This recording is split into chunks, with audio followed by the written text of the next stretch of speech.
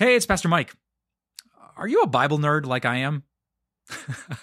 Well, even if you're not, I know you're really going to love our podcast called Bible Threads with Dr. Bruce Becker.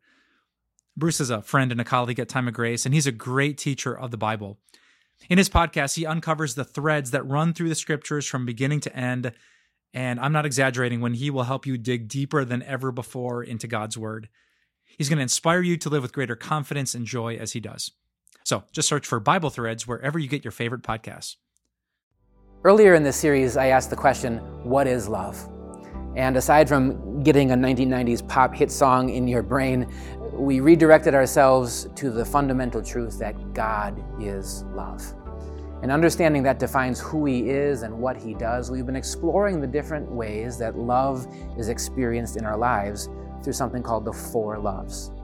So we've thought about storge love, which is family type of love. We've thought about philia love, which is a friendship love. In the last video, we thought about eros love, which is a passionate feelings-based love.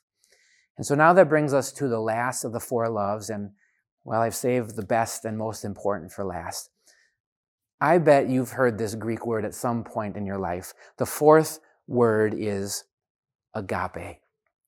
And oh man, is agape love so special. Agape love is self-sacrificing. It's selfless. Agape love is forgiving.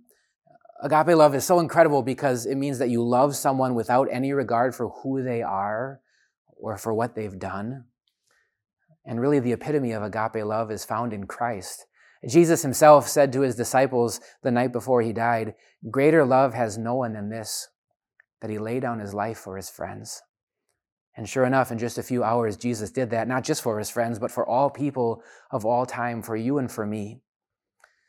Well, one of those friends, one of those disciples, John, kind of became known as the apostle of love because he wrote about it a lot. And so he went on to say this.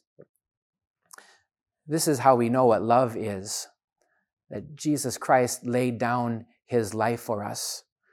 Or he says this, that love is that God sent his son as an atoning sacrifice for our sins. It's not that we loved God first, but that God has loved us.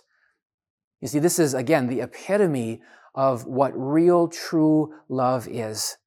That Jesus, even though we don't deserve it, didn't expect it, would come here for us, to live for us, to sacrifice for us, to pay for and take away all of our wrongs so that we could be in a close relationship with God, so that we could live with him in fellowship and in love forever in heaven.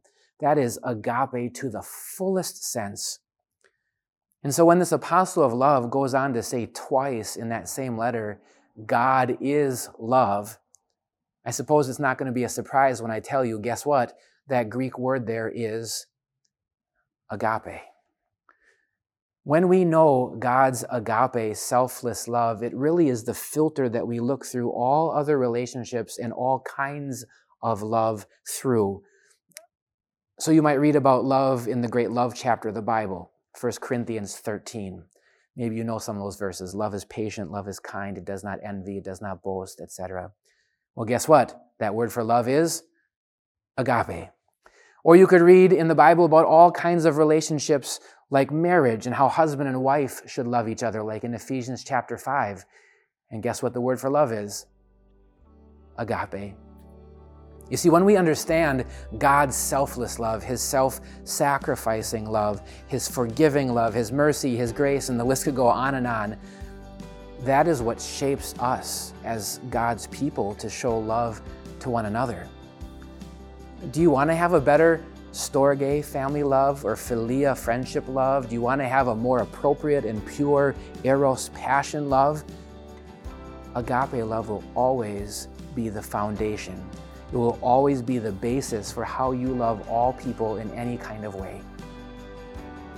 So as you think about love and this amazing truth that God is love, he is agape, selfless, self-sacrificing love, put your eyes on Christ and his cross.